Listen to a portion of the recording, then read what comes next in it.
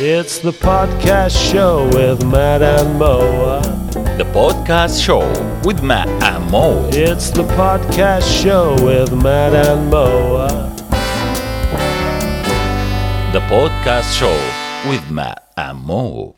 Hello and welcome to the podcast show with Matt and Mo. Mo. This has been a brilliant episode. Okay, I'm not. I don't want to sound, too confident and too, excited. But we've just finished having a conversation with a friend of yours about the media, and I would like you in a second just to introduce your friend and tell us who he is. But I've had a fascinating hour with a gentleman who I could have spoken to all day. It was really, really interesting, and really, it was kind of like. You introduced him, and then I just asked him lots and lots of questions because it was so fascinating. Everything he said led me to have another question and another question and another question. Yeah. So tell us who you have arranged for us to speak to this week. It's my honor to present a public figure like that. His name is Mr. Mohamed Shokeir, former broadcast journalist at the Arabic section of Radio Japan NHK, BBC World Service, and Al Jazeera English channel. He has a very big history in the media career, and it was very, very nice opportunity to take a look on this history from himself. And I think the audience will notice that today how much Matt was very hungry to take more knowledge and more information from Mr. Mohamed Shokeir non-stop, which is very perfect conversation. I enjoyed by myself. I enjoyed of this conversation between you and him, and I'm very excited to start this episode now, and I hope our audience will like that. I'm sure they'll enjoy it just as much as I did, because we're talking to a man who has decades of experience in the media and who has seen it change, and who is as passionate about this type of media, our type of media, podcasts, social media, and its influence and effect that it has in the Arabic world, in the Western world, everywhere in the world. It's really is a vehicle for change, and it was great to get that insight from someone who's got such a rich history, and who's clearly a very intelligent man, and who has been first-hand reporting on some very, very big events in his part of the world, in the Middle East, and also globally. So let's start now to listen to this. I can say this is very big added value on our podcast show. Let's listen to the retired broadcast journalist, Mr. Mohamed Shokeir, in this interview with Matt and Mo. Welcome to our very special guest. Welcome to you, Mr. Mohamed. Thank you very much. Thank you. Very kind. I really, I'm very grateful to having me with this very distinguished, highly different kind of show that I'm looking forward to listening. I've heard the first two episodes, and I must admit I was really impressed.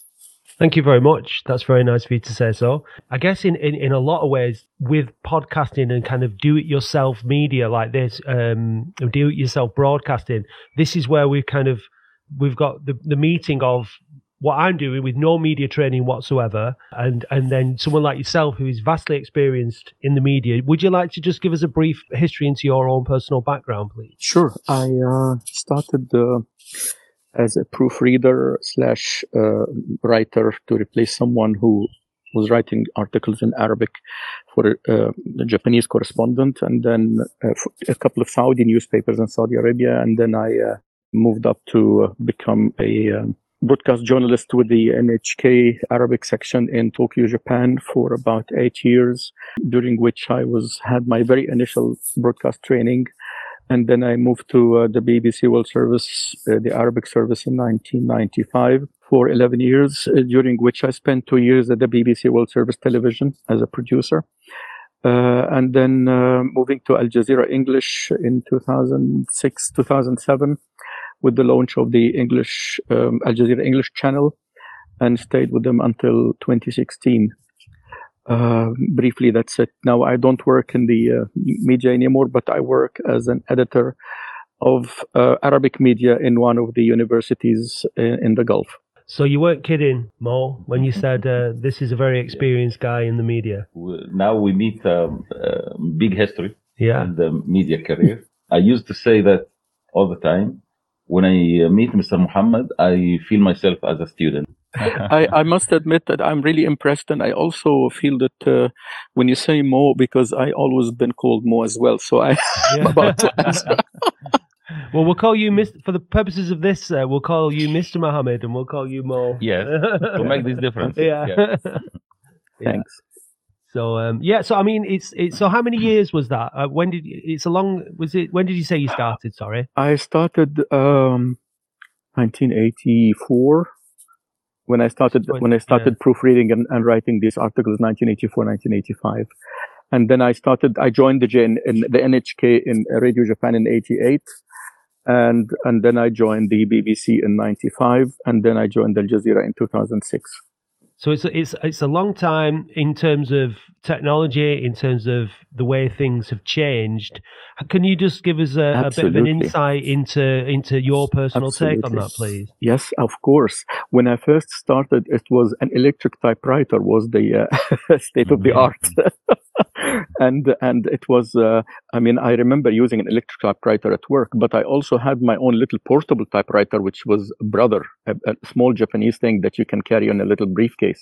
But at the NHK Radio Japan, which is supposedly, people look at Japan as the top technology and a state of the art, they had a very heavy, old-fashioned typewriter as well that we used to type Arabic, because that was the only thing available, and we continued to use that. And they used tapes, with marker and blades, and you cut with the blade and you stick the tape together and stuff. That was the editing. And even when I moved to the BBC, they still had the same more or less kind of technology, very sort of wrapped back. But the only thing that was working there was the facsimile machine. Other than that, everything was manual, and that was the time that was just starting to witness the word processing systems in computers. And of course, they were a separate entity. They were separate machines on their own. They were called word processors. And it was integrated into a computer. When you had the tickers, when you had the old-fashioned kind of a telex kind sort of machine that brings in what the wires has been saying, and you need to subscribe, and it was very expensive. Not anybody can do this, and now it's all free. But that's how it started. And then they had the same wires on a computer system that was very primitive. And that was coming in, but you can only use that to type very little texts. And I remember that even the running order that we used to type, we used to do on the typewriter and or give it to a secretary who would type it before we take it to the studio. It's the podcast show with Matt and Mo. The podcast show with Matt and Mo. It's the podcast show with Matt and Mo. The podcast show with Matt and Mo. Everything that was needed to create print media, to create broadcast media, was very big, very expensive, and required specialist skill to use. It's changed to the degree that you can literally, well, you can't really print, not in volume in your bedroom, but you can do pretty much everything else from your own home now, can't you? So it's changed hugely. Exactly, and it happened very quickly. It didn't take very long before everything was automated and digitized. And when I left the BBC, they had more than one system. One of them was the ENPS, which is still used up till today. But before that, they had something called Dave, and Dave was more of a digital recording system that we used to record programs and edit them, instead of having to use the blade and the tape, which was very messy, and sometimes it even caused injuries and stuff. Yeah, those are the good days I remember. I mean, most of the Arabic radio heritage and good name and reputation was built during those times. In the 90s, the invasion of Kuwait to start with, and then the Iraq War and so on, the Gulf War. And this was the time when everybody was gathered around the radios in Arabic to listen to the BBC Arabic service, which had big names. I had the honor to have worked with some of those people before they passed away, and they became legends, and they still remain as some of the most famous broadcasters in the Arab world. And they used to judge things by how much criticism do we get from both sides. People who say that you are pro-Iraq, and the others who would say that you are pro-Kuwaiti, and therefore when you get more or less equal kind of criticism or letters from audiences, then you know you're doing well, because both sides criticize you, and more or less evenly. So you're presenting balance. I know that Mo's got some questions he wants to ask, but when you mention something like that, and you mention your involvement in something like that during a time of conflict, obviously it makes me think of your experiences, your personal experiences in dealing with that, in being involved in that, and broadcasting and being part of the media. And also, obviously, it mirrors what's going on today. There is a similar issue at the moment. So from the point of view of somebody who's working in the media, how is it? What's the experience like? It must be incredibly fast-paced. There must be a lot of pressure. It must be very stressful. There's obviously lots of humanitarian things that you probably see that don't get broadcast and things like that. So give us an insight, if you wouldn't mind, please, into that experience. Of course. I will have to start by saying, maybe this is rather unusual, but the putting the audience in mind and at heart, and making sure that you respect the audience, you respect the people you're talking to, and you treat them as intellectual beings who would listen, understand, analyze, compare, and reach their own conclusions. That was the bottom line. Because if you didn't do that, if you would turn into one of those state broadcasting that would blow the trump and basically just try to sound or convey the words of whatever regime is trying to get across to people, and is not even giving them the opportunity to think. Very sad, but this is the way it has been in the Middle East and the Arab world. And that's why a lot of people counted on the BBC as the impartial voice, the truth. And although the BBC Arabic did not disappoint their audiences in very, very rare cases, maybe they did once or twice, but even when they did, they still apologized and they corrected whatever it was.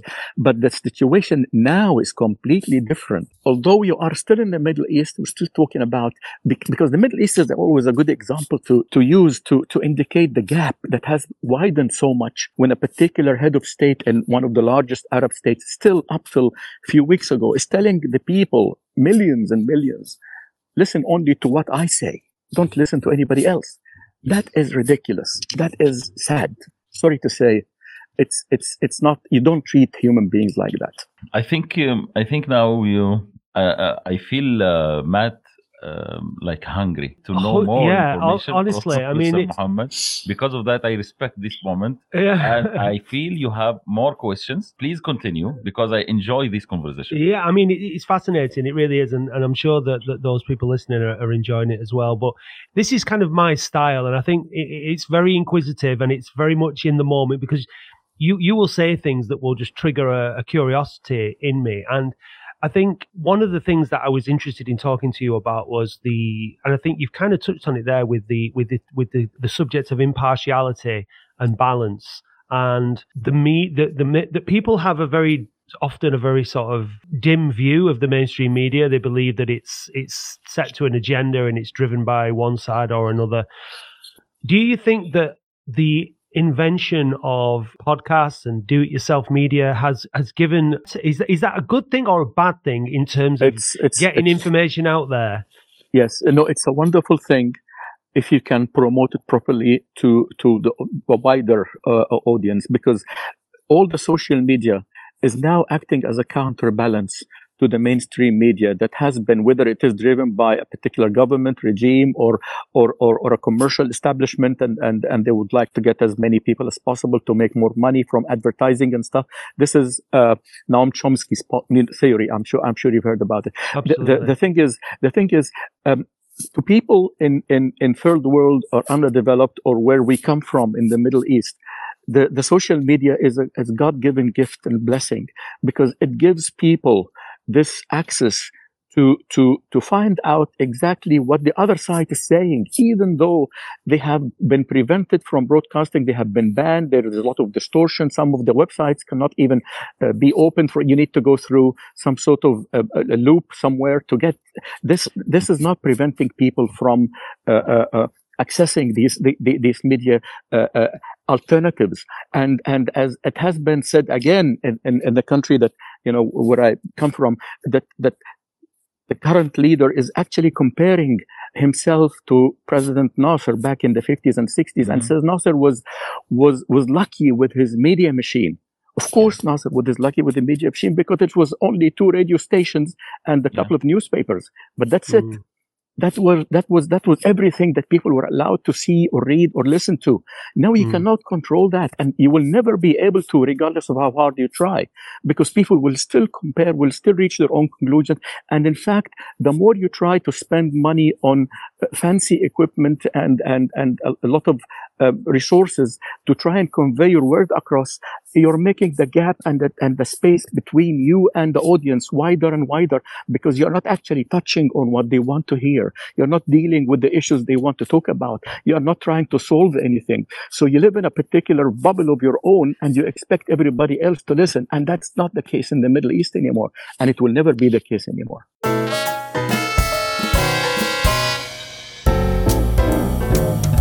Please do stay with us on the podcast show with Matt and Mo.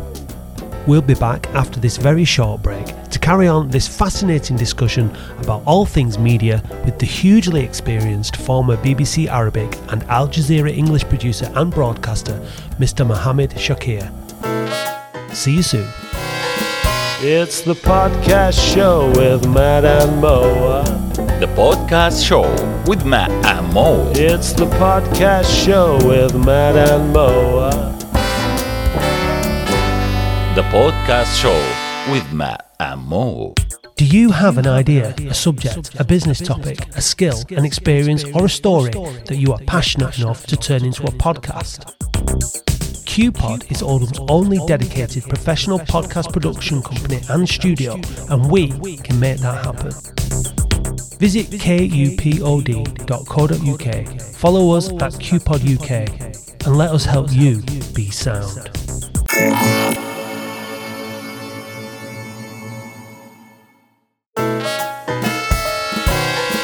It's the podcast show with Matt and Mo.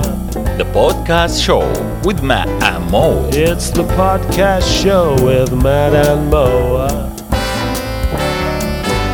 The podcast show with Matt and Mo. Regardless of there only being a very small number of media outlets in the past and a certain number of newspapers, radio stations, TV channels, etc., we've now gone the opposite way, and we have countless podcasts, broadcasters, social media accounts, etc., etc.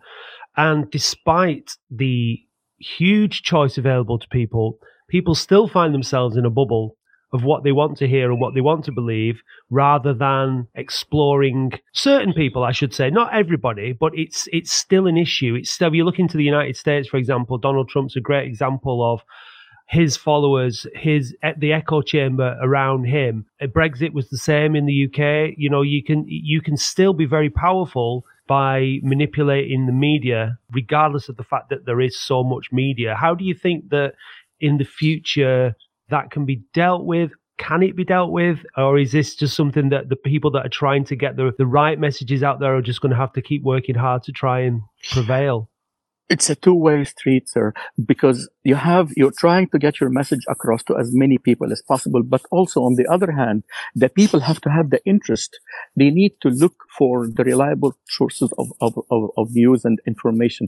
And if they don't do that, if they just sit and put their feet up and have a six-pack next to them and start, then they are not interested. Then basically they are just wasting time, and they will absorb whatever the television gives them, whether it's right or wrong. They are not even questioning whether it is right or wrong and how accurate it is. That is the danger. That is why the two sides need to work on this. You're trying as hard as you can to get your message across to as many people as possible, but the audiences also should be hungry for knowledge, who should be curious to know what is the bottom line. How did this happen? The example of the hospital in Gaza a few days ago, when the U.S. president came up and said, "It's not you, it's the other camp," this was taken at face value. A lot of people sort of will never doubt what the U.S. president is saying, as if it's sacrosanct, as if the words of this man, a man of this magnitude, should not even have any doubts about.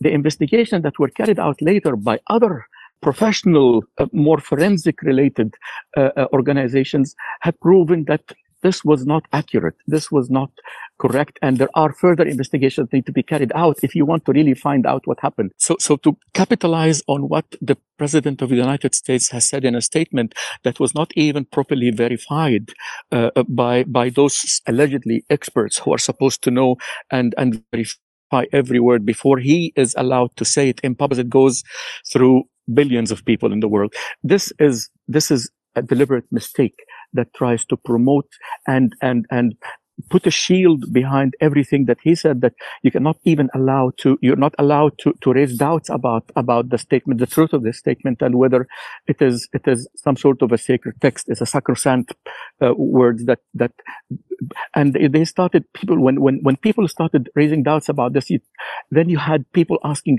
do you actually mean to doubt the President of the United States?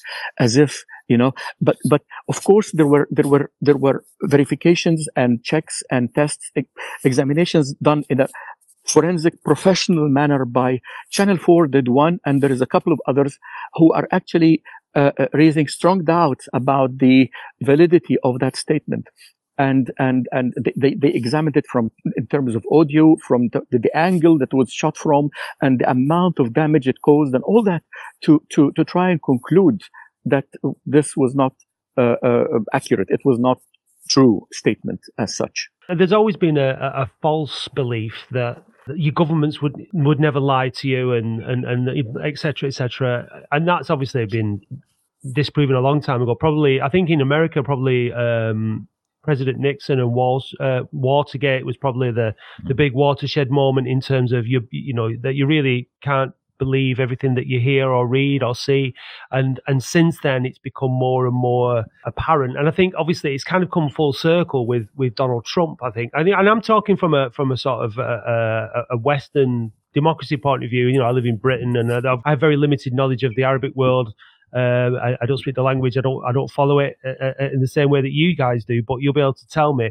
But I mean, we've come full circle with Donald Trump and Brexit, where people can brazenly lie without, like you're just saying, without any fact check. You can be the President of the United States of America. You can say what you want, seemingly with very little actual consequences. Hopefully that won't be the case. I'd be delighted to see him in prison after what happened on January the 6th. But it's a real struggle, like you said, when you've got people of that magnitude and states of the so-called democratic world, because the democracy is based on the ability to think critically, to be able to question, to challenge, but it only works if what you're being told is true.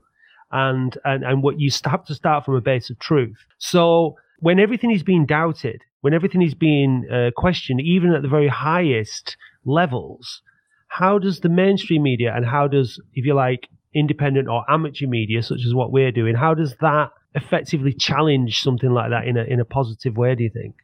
As I tried to explain earlier, that there are two parties. One is sending and the other one is receiving. And unless the receiver, who is the audience in this case, has the interest and the willingness and ready to take time to verify what has been said and find out exactly how accurate it is, you will have a very difficult time trying to reach or get your message across. What we have in the Middle East, in the Arab world, people have become more desperate for true and accurate news, because what they have been seeing and listening to is basically lies accumulated on top of lies, and that had created this big divide and gap between them and the establishment and the regime or the government or whoever is running that. This alternative media, this all the social media, and because they work together. And that's how they started the Arab Spring in 2011. That's how that spark started. And that's why most of the regimes now are so keen on having their own, what they call electronic committees. Sometimes they call them flies, sometimes to try and distract people or maintain some sort of balance, to show that there is a counterpoint out there that is supporting the current regime or the current God knows what. Of course, this all would collapse if they were given a real opportunity to voice their interests or their opinions. But only in that part of the world, people can go to jail for expressing a view, which is more like back in the Middle Ages in Europe or the US. Yeah, I mean, there's a couple of things that are springing to mind there. The fact that it seems to have gone full circle again in terms of like you've had this experience in the Arab world of not trusting what's coming out of leaders' mouths. That is now happening over here, where they are blatantly lying, they're blatantly telling us things that aren't true. But every time there's a backlash by the people. But then obviously it's all about power. It's all about, we follow the money at the end of the day. That's how it works. But now you've got the introduction of AI. So on social media, there will be, powerful states with lots and lots of money will be able to engage AI to have conversations with people, to counter, things like that. It's going to become a very, very difficult struggle to find the truth. Absolutely. I agree. But also the receiver end, is it an educated human being who is interested and who has the mental capacity to be able to distinguish between statements and compare material or not? Because where we come from, there is a keen effort to try and maintain people uneducated, unknowing of what there should go on around their countries, of having the mock-up parliament and other representations, because they are not real. They don't represent the people. But yet, to the outside world, it looks like it's real. But in fact, no, they don't want people to be educated, because educated people would mean more trouble. They don't want people to be aware of what their options are, even if it is written in the Constitution, because not a lot of people can read, which is another challenge. You see, we are trying to survive here. We're trying to keep our heads above water. Unlike in the Western world, where you started recently doubting what the organization, the government is saying, and you started to raise questions that maybe will be very hard to come up with answers for, especially in Europe and in countries like the US, where there is a degree of intellect and people are not treated like a herd of sheep, where they have to be dragged by the nose into doing things that they don't want to do. Yeah, but I think there's definitely an issue of a lack of education. Working class people, poor people, their education isn't such that it promotes critical thinking.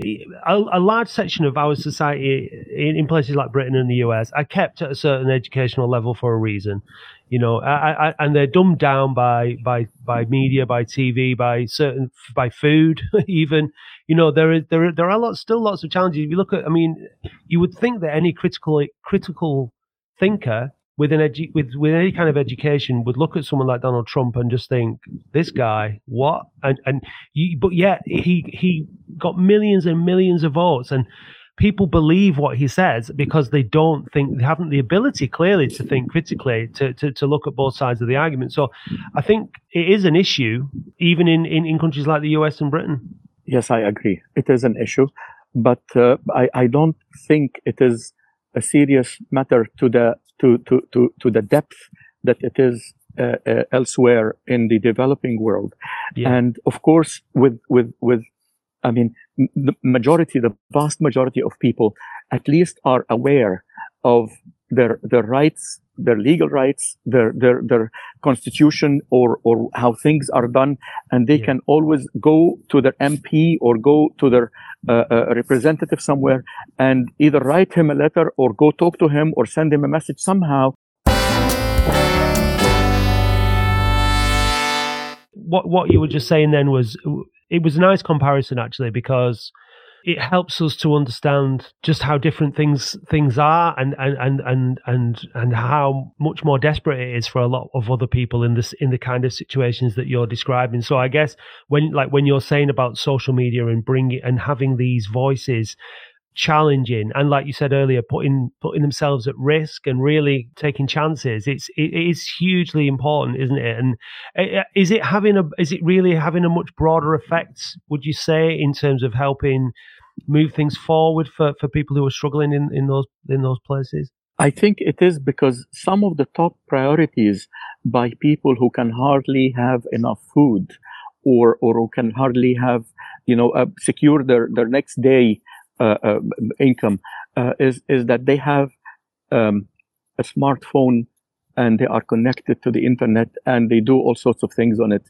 including discussions and chats and talking to others about issues. And in other words, where people used to sit together on cafes and talk about things, they don't have to do that now.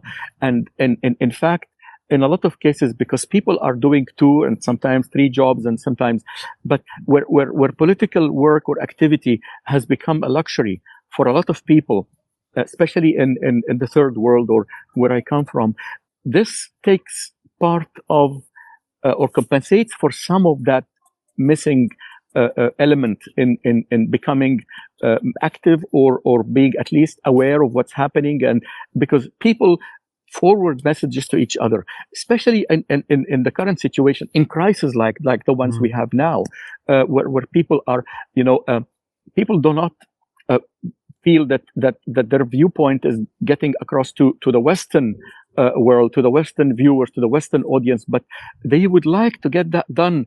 And there are very, very few channels that can help convey that message.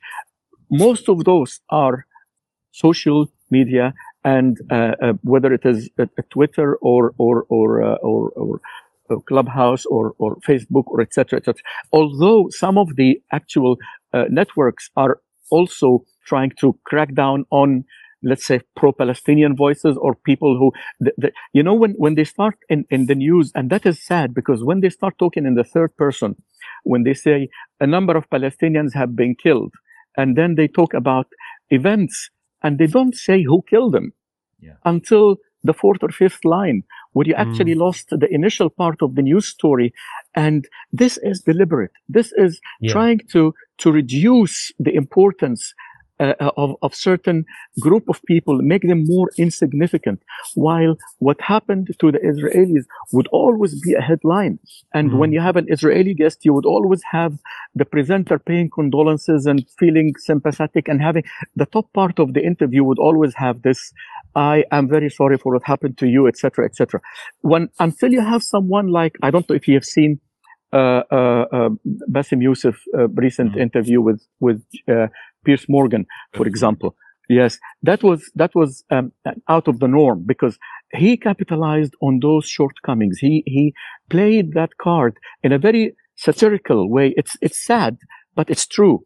And the number of audience, it became number 1 hit in all Piers Morgan's shows since he started working. Yeah. This was by far the highest. And it was with someone who they never expected that it would reach that much, because of the way he handled it, and because how he put the facts within a very bitter but sarcastic frame.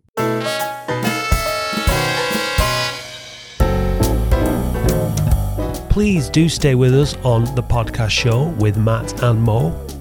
We'll be back after this very short break to carry on this fascinating discussion about all things media with the hugely experienced former BBC Arabic and Al Jazeera English producer and broadcaster, Mr. Mohamed Shokeir. See you soon. It's the podcast show with Matt and Mo. The podcast show with Matt and Mo. It's the podcast show with Matt and Mo. The podcast show with Matt and Mo. Do you have an idea, a subject, a business topic, a skill, an experience, or a story that you are passionate enough to turn into a podcast? QPod is Oldham's only dedicated professional podcast production company and studio, and we can make that happen. Visit kupod.co.uk, follow us at QPodUK, and let us help you be sound.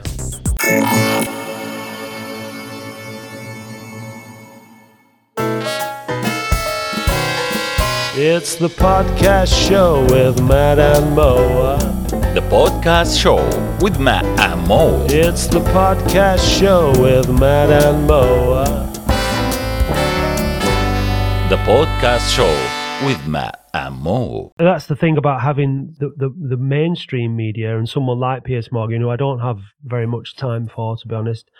When somebody has that kind of a profile and it has that kind of reach, given the right circumstances, it can be very powerful, can't it? It can reach a huge mainstream audience and have a great impact. And I think that's the thing with DIY broadcasting. That's what me and Mo are very passionate about, telling stories and getting people to tell their stories. I think it's the most, like you mentioned the cafe before, the campfire, whatever you want to, or the pub, wherever you want to go back in and around in history. People have shared their stories, but you can only share your stories with the people around the table, whereas now you can share your stories with people around the world. And the most powerful thing to a human being is another human being's story. I genuinely believe that, and it's the one thing that will move you more than anything else. And now we need to hear the stories, the truth, that person's truth, because all you can tell is your own truth. You can't tell anybody else's truth. So when it comes and it's powerful from that individual, it's huge in its impact.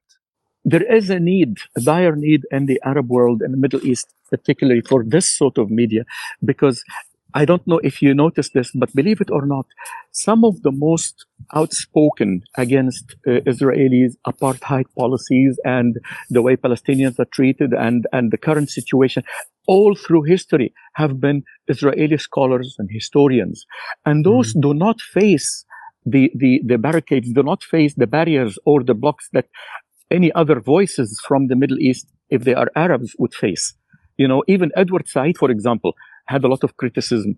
But when you talk about someone like Ilan Pappé right now, or others, those are top-notch Israeli historians. He doesn't live in Israel anymore. He lives in Oxford in the UK.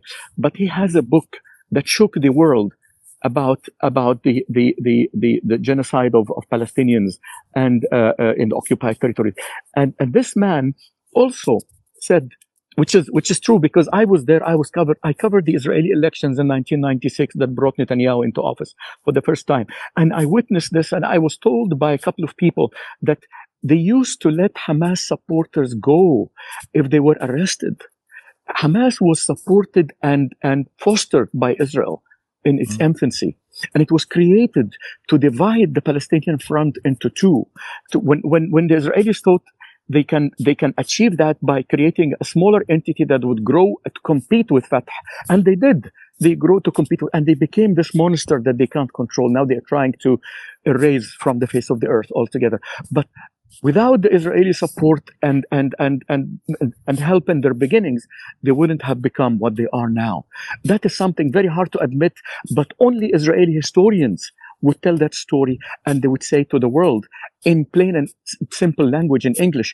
While Arabs, even if you say that 100 times, no one would want to listen to you, because they have pre-accepted ideas about your leniencies, your tendencies, and the way you think, and therefore they don't want to listen to you. But when it comes from a Western voice, or someone who is originally was supposed to be a victim, a Holocaust victim, or someone else, then it becomes audible, then it gets an ear, then it becomes popular, and it sadly, but that's how it resonates through the world. Yeah, Israel are not alone in doing stuff like that. The CIA, the British. There's a long history of giving somebody arms, giving somebody support, whatever, and then that becoming another issue in itself. So, look, there's a lot of things going on in the dark, like behind us in the dark here, going on that we don't know about. But what we can do, and I think this is my sort of my passion, is our personal responsibility, our collective responsibility to question things and to share and to listen. I think that is the most important thing that we can do. We don't have to do a great deal. We can't all, be martyrs to a cause. We can't all be prime minister or whatever. But we can give the person opposite us the time of day to listen to what they have to say and to be open-minded enough to accept it. Because I think what's one of the other things is people just kind of have a preconception of an idea in their head that when somebody's talking to them, they're already thinking, no, that's not true. I don't believe you. Somebody's telling you their truth. It's probably true, even if you don't want to hear it. And the more difficult and the more uncomfortable it is sometimes, the more important it is. So I think that these kind of platforms, these kind of social media and podcasts are a vital tool. And I think we've covered that today. I think you've made a really compelling point. Definitely. I agree with you. Yes, absolutely. Thank you. We spoke about the Arabic radio in its early stages or at the glory time in the early 90s. And now, last year, the Arabic radio was closed down. The BBC Arabic radio, which has 80 plus years of history and heritage, closed down. And I felt that although it was sad, they saw no use of Arabic radio in the Middle East because the public in the Arab countries are not only not listening to the radio anymore, but because they are not as effective or capable of doing anything that would impact on the policies of their countries, at least in the foreseeable future. The masses in these countries who were very vibrant and active in the 60s and the 70s are no longer. And now it's considered a waste of money to continue to spend money on Arabic radio while those listening to the radio are not really capable of doing anything that would have an impact on the future of their countries, not to mention the future of our relationship with the world or the UK, and therefore, what is the point? I think that was the main reason behind shutting it down. But Mr. Mohammed, on the other hand, many people in the Middle East and Arab countries no longer trust BBC Arabic as they used to. They believe that the news provided by BBC Arabic has become less credible in the past 20 years, as I think. Do you agree with me about this point? Yeah, this is true. This is true to an extent, to a large extent. In fact, I would say that because not only because now they have other options, because there are multiple channels, as you mentioned, Al Jazeera, among others, who can also give a more maybe accurate, maybe a little more emotional, sometimes closer to the hearts of the Arabs. But on the other hand, because this is not my saying, this is something that I was told by a senior member of the Middle East BBC correspondence, someone really well known, and I'm sorry, I don't want to say the name, but she said that they are under tremendous pressure from the Israelis on daily basis. This is BBC World Service Television. That the Israelis are applying so much pressure on all levels of management in the BBC, within the BBC, and it seems like they have managed to achieve something. They got a breakthrough recently, and that for that at least I don't know what to say, but it's recognition that yes, maybe you are not as impartial, objective as you used to be. You still remain one of the good ones, but unfortunately, you won't have the hearts and the full attention of people who used to remain silent while you're talking, because now you are mirroring what other places in the Western world have been saying all along. And this is sad, but it is true. I guess it's something we have to admit. I think that authenticity is the most valuable currency we have these days when it comes to the media, when it comes to presenting information. It has to be authentic. It has to be correct. It has to be factual. Once you lose your integrity, it's very, very hard to recover, isn't it? Yes. You know, that is your responsibility as somebody who's, you know, like yourself, who's dedicated his life, professional life to sharing information, to reporting. Your integrity is everything, and keeping that is your responsibility. Once that goes, then is it in the media? Is it pretty much impossible to recover? It is. It's not impossible, but it's very hard, as you said. It's like having a true friend, someone you relied on, you believed, and you thought, you know, he doesn't do wrong and everything. So, but once you found out that he has been deceiving you somehow or cheating or there's something wrong, then it would become extremely difficult to regain that level of trust again. And especially when there are alternatives out there, you probably would go find somebody else.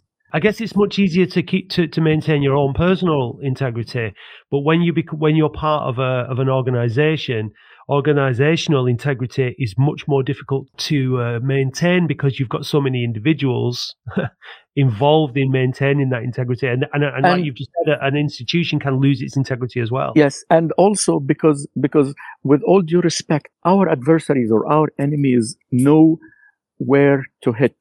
They know who are the people they need to have strong influence with to win, because after all, politicians would like to be re-elected or elected, and everyone, they are both now competing to please the Zionists, how to make those happy.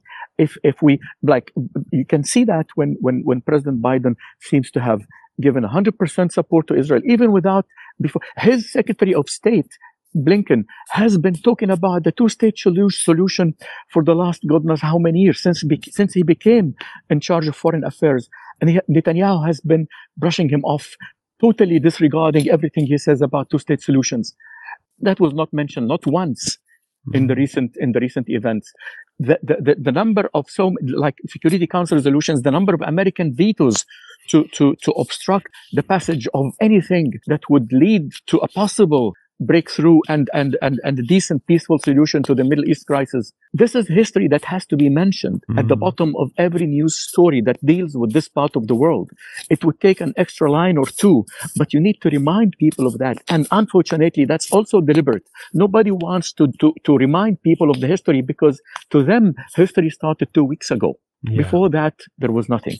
It takes a lot of work. It takes a lot of effort to unearth the truth.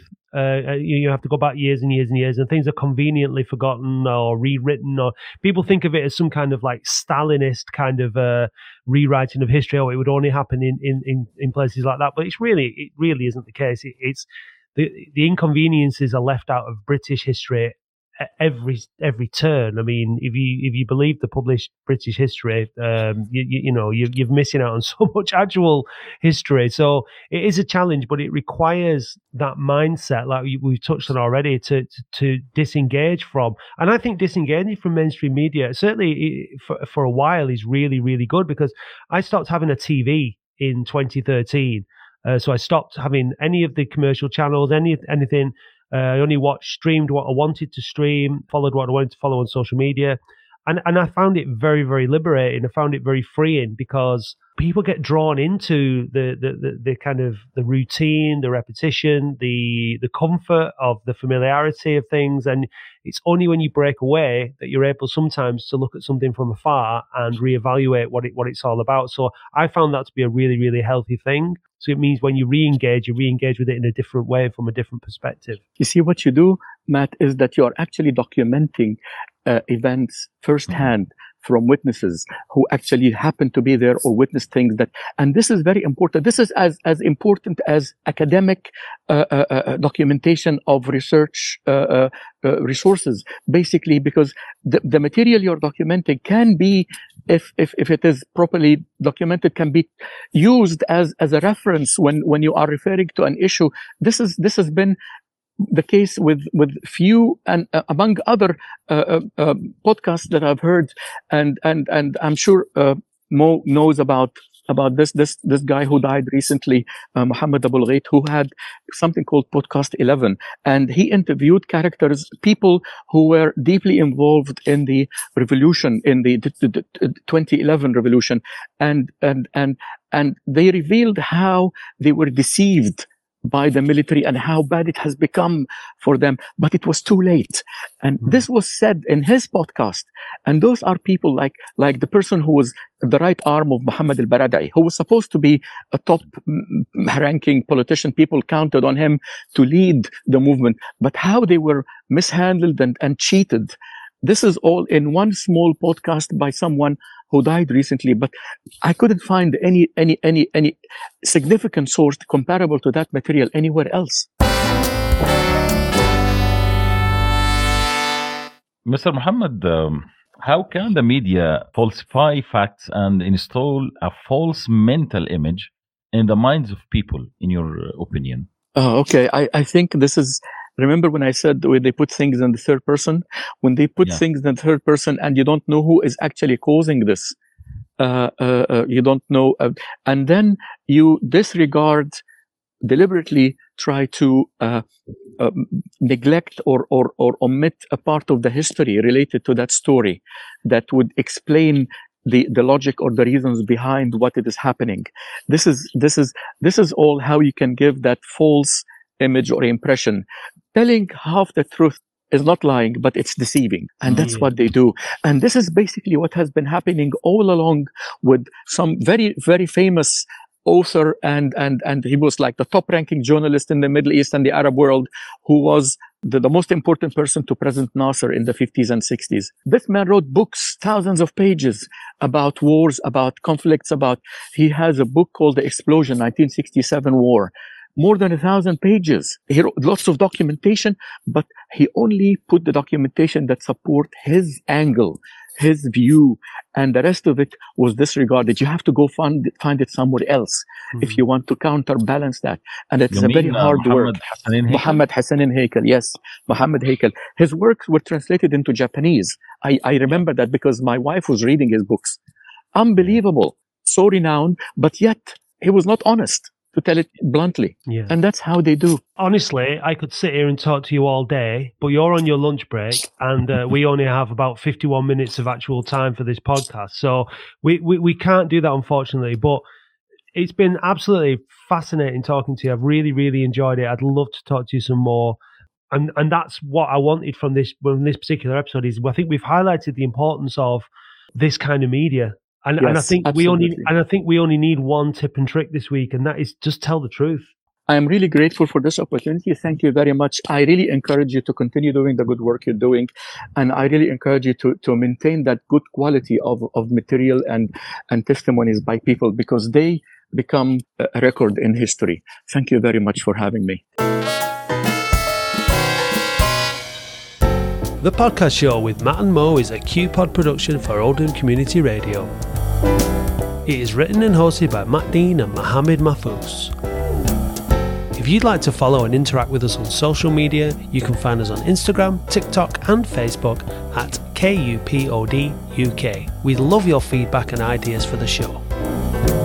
If you'd like to be a guest on the show to tell us about your podcast or your YouTube show, please email info@kupod.co.uk.